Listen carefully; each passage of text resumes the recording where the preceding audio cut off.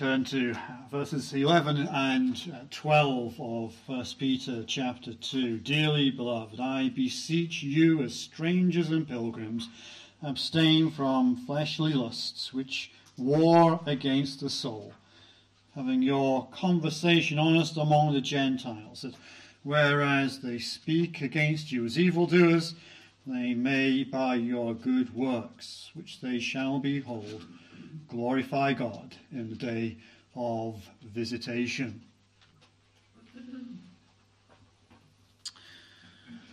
Peter was writing to a peoples, the churches that were scattered. We see that, don't we, in 1 Peter chapter 1, verse 1. Peter, an apostle of Jesus Christ, to the strangers scattered throughout Pontus, Galatia, Cappadocia, Asia, and Bithynia. They're scattered, and he says that a bit later on. And so Peter is writing to a church and a group of churches, a people of God that are coming under persecution. They're scattered. They are coming under that persecution. They are being mocked and abused, losing friends, families, workplaces, even their lives, wondering what was to become of them. And what we see, especially as we read even in chapter 2, and also if you were to read chapter 1 before it, Peter showing how much of a privileged position these people were, these Christians were, that even though they were scattered, even though they were being persecuted, tried and tormented for their faith, he's saying, look at the privileged position you are in. Chosen of God, he says in verse 4 of chapter 2, and precious. Chosen of God and precious. In verse 9, a chosen generation, a royal priesthood, and a holy nation, a people that have been set apart, that you should show forth the praises of him who have called you out of darkness into his marvelous light. They've been called out of that darkness into the marvelous light of Christ Jesus. Once they were headed for hell. They were headed for eternal death. But now they've been brought out of that and now into a light of Christ Jesus. In the past, he says in verse 10, he says, which in time past were not a people. You were scattered. You were separated. Well, not just separated from your people, but separated from God Almighty, at enmity with him, enemies of him, battling with him, warring with him. You are not a people, but now you are the people of God. Precious in his sight, beautiful in his sight, chosen of God. Before, no mercy, but now you have obtained mercy. And so we come to verses 11 and 12, where Peter now is saying, well, because of this is now what God wants you to do. This is what God expects of you now as children of God, precious in his sight. Those who have been bought at a great price. That now you are the living stones, being built up as a spiritual house, the priesthood, that royal priesthood, belonging to God. Beloved. And so he says that, doesn't he, in verse 11? Dearly beloved. Dearly beloved. And this isn't Peter saying, I love you. What Peter is saying here is God loves you. You are dearly beloved of God. You have been placed into that position where you are precious. You are acceptable to God. Not by anything that you've done, but by Jesus Christ, as he says in verse 5. You were not a people, but now you are a people. And so Peter is saying, this is the privileged position that you are now in. And so now what is expected of you? And so he says, dearly beloved. You are loved of God. You are coming under God's care.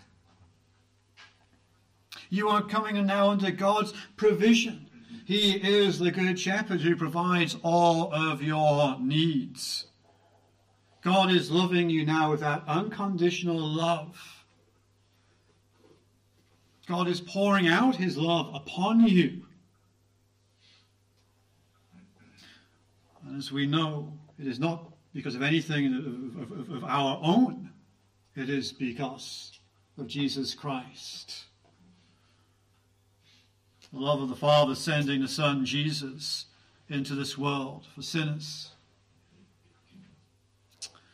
As Jesus is loved by the Father, then we also now are brought into that family, brought into being beloved of God, loved by God. And so Peter says, dearly beloved, I beseech you. He's pleading. He's saying, well, because of this, because of what God has done, what God is doing in your lives through Jesus Christ, I cry out to you, I plead with you, I beseech you now. And this is what I want you to do. That even though you are strangers and pilgrims, and here again, Peter is talking to a scattered congregation, scattered churches, a scattered people. He says, well, you're strangers and pilgrims. What does he mean by this? Well, strangers, aliens, foreigners. He's saying is, you may not have a home. Your home may have been taken away from you. Your livelihood may have been taken away from you. Your family, your friends may no longer be family and friends to you.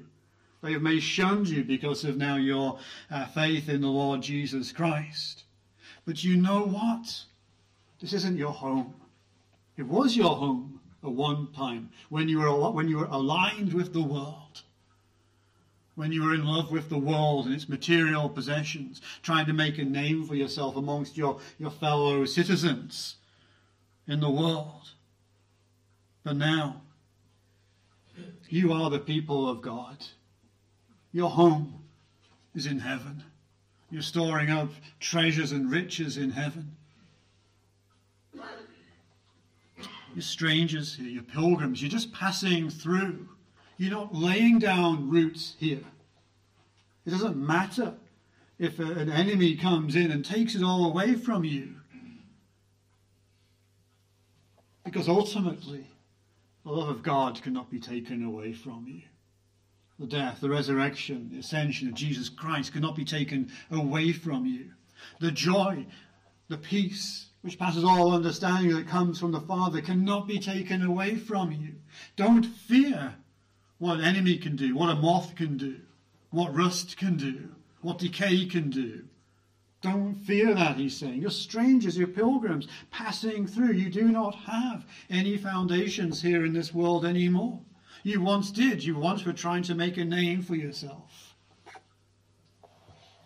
But you're no longer like that. You're strangers, you're pilgrims. You're living in the world.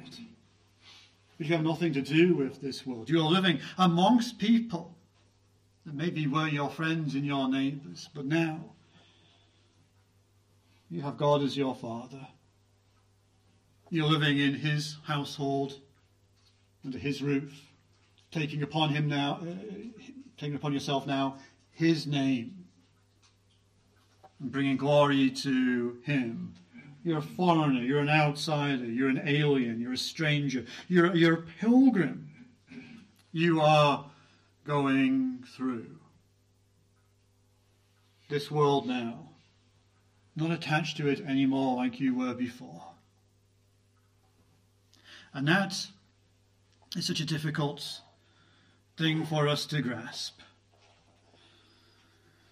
In a westernized society which is all about trying to make our lives as comfortable as possible, and the homes that we live in, the extensions we put on them,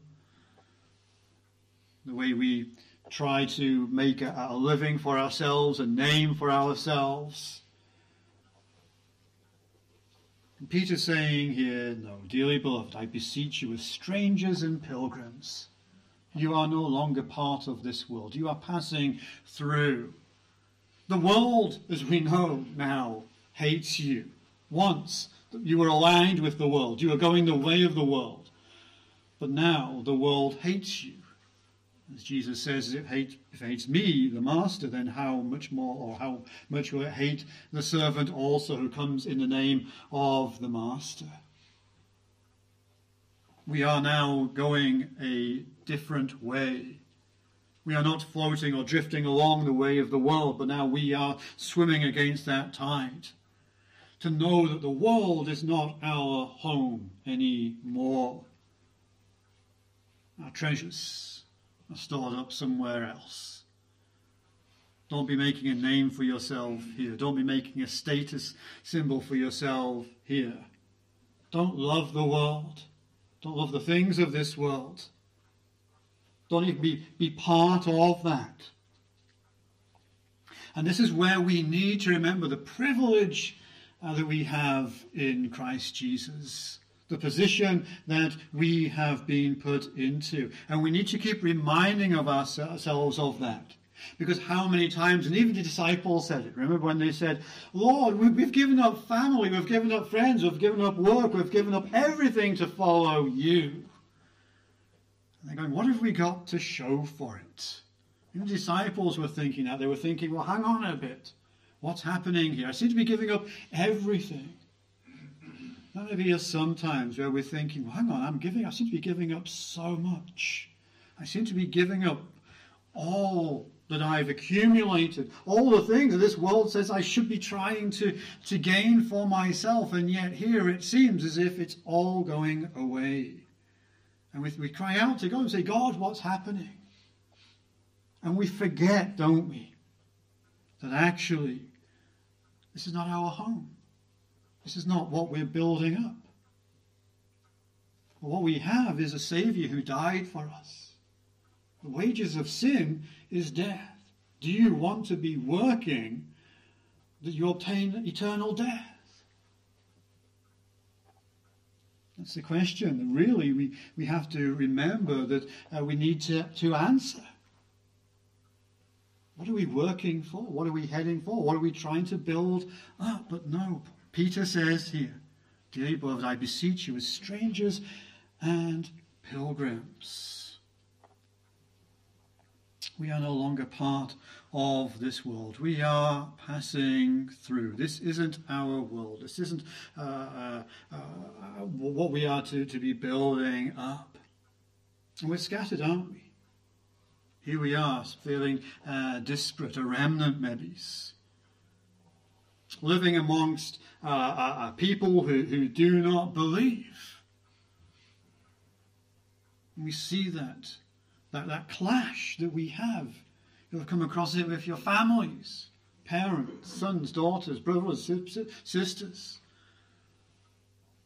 where you talk to them about the love of the Father. You talk about Jesus Christ and his sacrifice on the cross. And they just torment you or just shun you.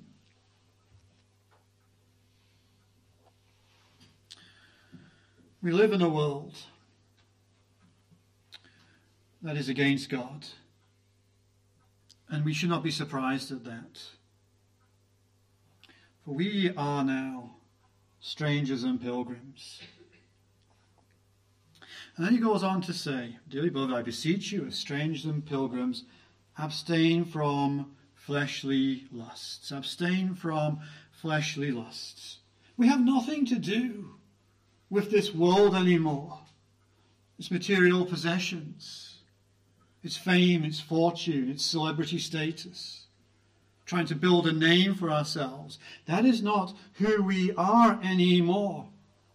We know we talk about fighting our war against the world, the devil, and the flesh. And what Peter is saying here is actually, it's from our very insides, as Paul was talking about. We're killing off our old man, killing off our old selves, having nothing to do anymore with what we were before.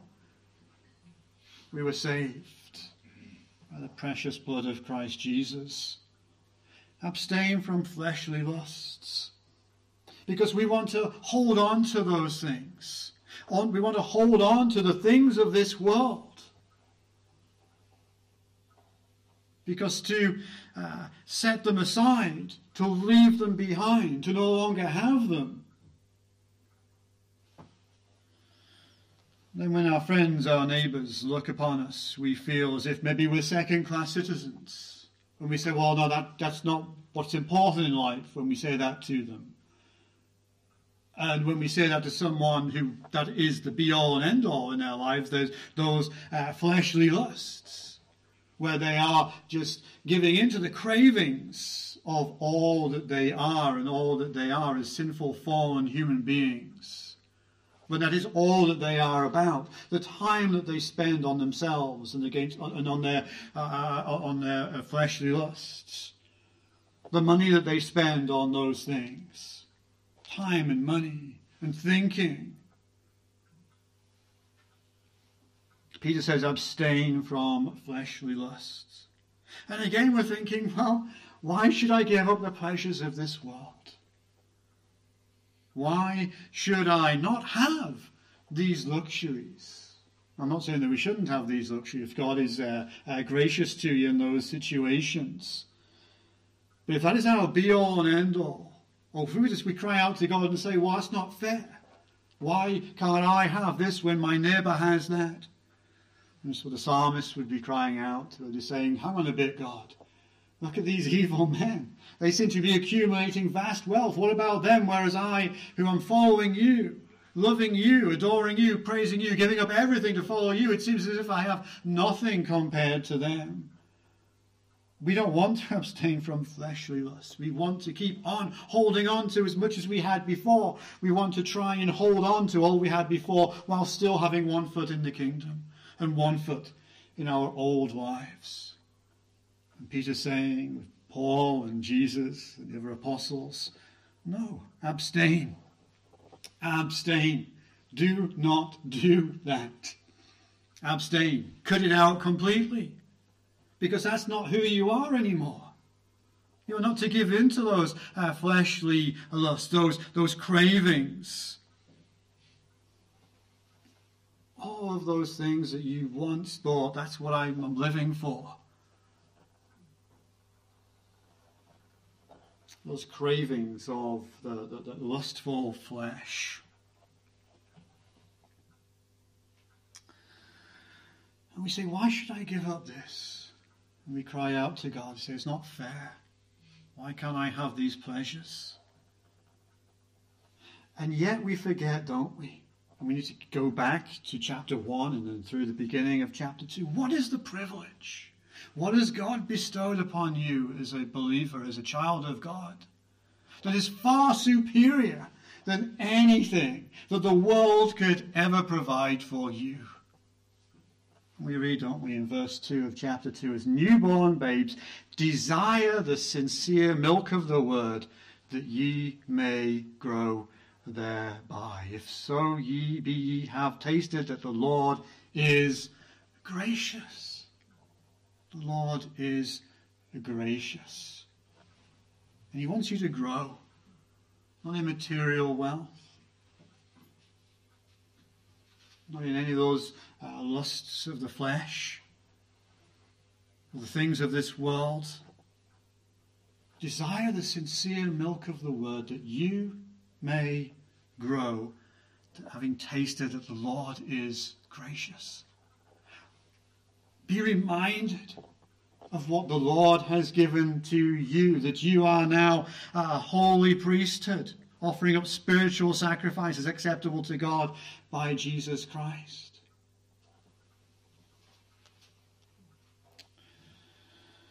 We have a Saviour who died for us.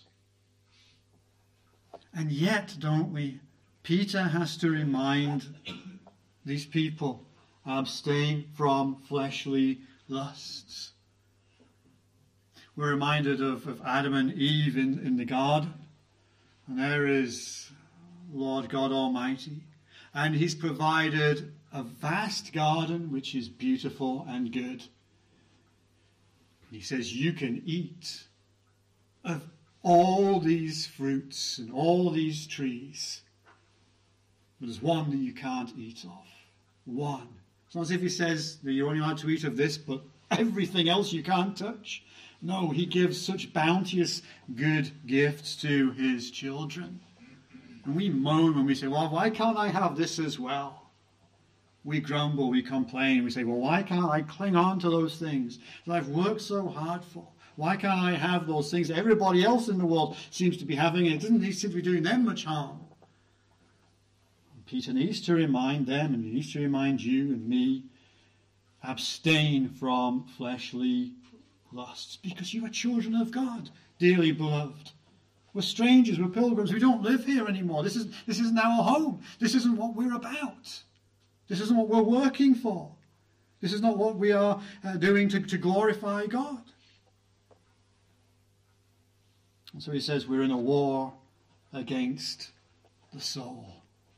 A war against the soul. It's a battle that we are in. It's not easy. It's hard. Peter here knows how difficult it is. He says it's a war against the soul. That fight. For who will we give glory to? Whose will we come under? Will we come under the will of God, or will we retain that will for ourselves? Will we call God our Lord and not just take him for a saviour? Will we say, Lord, I will do thy will and thy will alone? There's this battle that we have. That's why Paul tells us to put on the heavenly armour. We are in a battle. We are in a war against our very soul. A war. When we're in wars, we need to, as Paul would say, Galatians 5 especially, where he says, walk in the Spirit, doesn't he? Not fulfilling the lust of the flesh. Don't fulfill the lust of the flesh, Paul says. Peter says here, abstain from fleshly lusts, which war against the soul.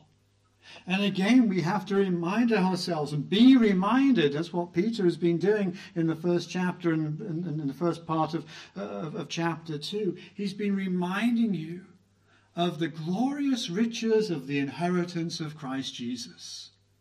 It's not as if the Lord God Almighty says, do my will and you'll be miserable. Do my will and you will earn nothing. No. He says, enter in, good and faithful servant. You are a chosen generation, a royal priesthood. You've been called out of darkness into this marvelous light. We're walking in the light. We have we preach and have received the good news of Christ Jesus. The children are learning. Be learning the first catechism, isn't it? What's the chief end of man? The chief end of man is to glorify God and to enjoy him forever. I think I've said before, I'll probably say it again. Chief end of man is to glorify God and what, be miserable? No, to enjoy him. He's given us this so much more than we could ever have, that we could achieve by our own handiwork, by our own strength. And there's a reason why Peter says this as he moves through this. And just to finish really, verse 12. Having your conversation honest among the Gentiles, that whereas they speak against you as evildoers, they may by your good works, which they shall behold, glorify God in the day of visitation. As you evangelize, what we see is that, and we know, is that people look upon you.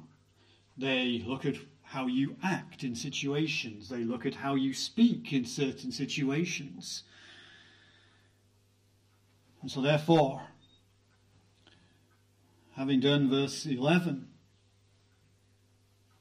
warring against the soul, living under the will of God, abstaining from fleshly lusts, then when we have these honest conversations, when we have these conversations amongst the Gentiles, these unbelievers, these pagans, even though they may rebuke you, and what we know is, as Peter's saying, they even saw the Christians as evildoers for believing in one God. So even though they may speak against you as evildoers, they may, by your good works, which they shall behold, they will see you in your everyday life, in your everyday speech, how you act with your husband, your wife, your children, your work colleagues, your friends, your family. They will see how you act, the good works that you do, and they shall behold, they shall see, and glorify God in the day of visitation. And the God who comes to save, they will glorify God in the day of visitation. And so what we have here in this, as we evangelize, not being a stumbling block, as it were, to those who God is revealing himself to. If they look at us and go, well, if that's how a Christian acts, if that's how a Christian works, if he's just like us, not abstaining from fleshly lusts, losing the war against the soul, just living like a non-Christian, then they will see you and chastise you and speak against you as evildoers. But they will not be able to give glory to God when the Holy Spirit comes upon them and shows them the way, the truth, and the life in Jesus Christ, because they will go, well, if that's how a Christian acts, then it's not much different from me. Peter is saying here, as he says in verse 13, submit yourself to every ordinance of man for the Lord's sake, whether it be to the king as supreme. He's saying that when people look at you, what do they see? Do they see someone who is just like them? Do they see someone who is no different to them, who lives for the same means and the same gains and the same goals in a worldly sense as them? Or is it that you actually look as if you don't belong here because your home is in heaven, in a different place, with a different master, abstaining from fleshly lusts? Do they see you warring against those old ways, your old self? And so therefore, that is our prayer, that we would abstain from fleshly lusts, that you would war against the soul, that by our actions, by our words, that even though they may rebuke us, they would see by your good works, which they shall behold and glorify God, when God comes upon them in power and might, and they will be changed. Let's pray.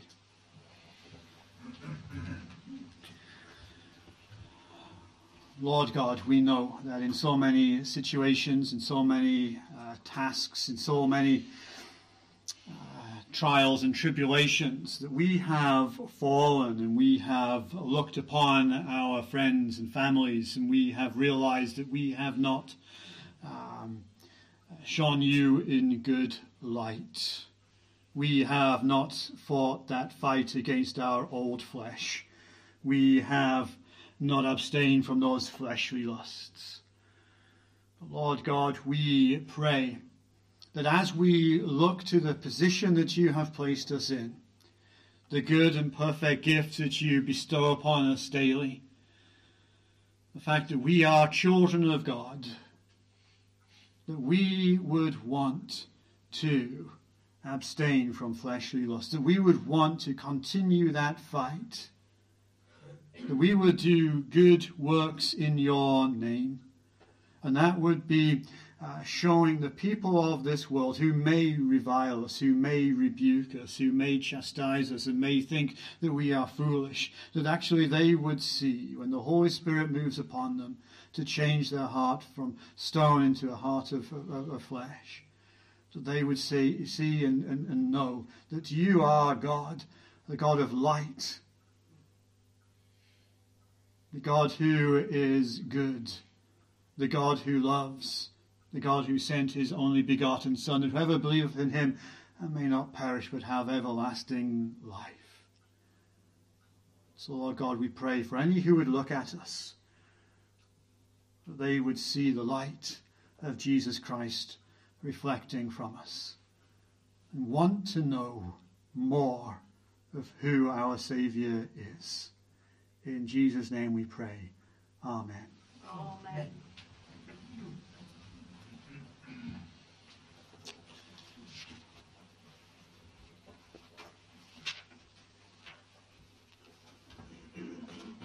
We close our Lord's Day services with Psalm 133.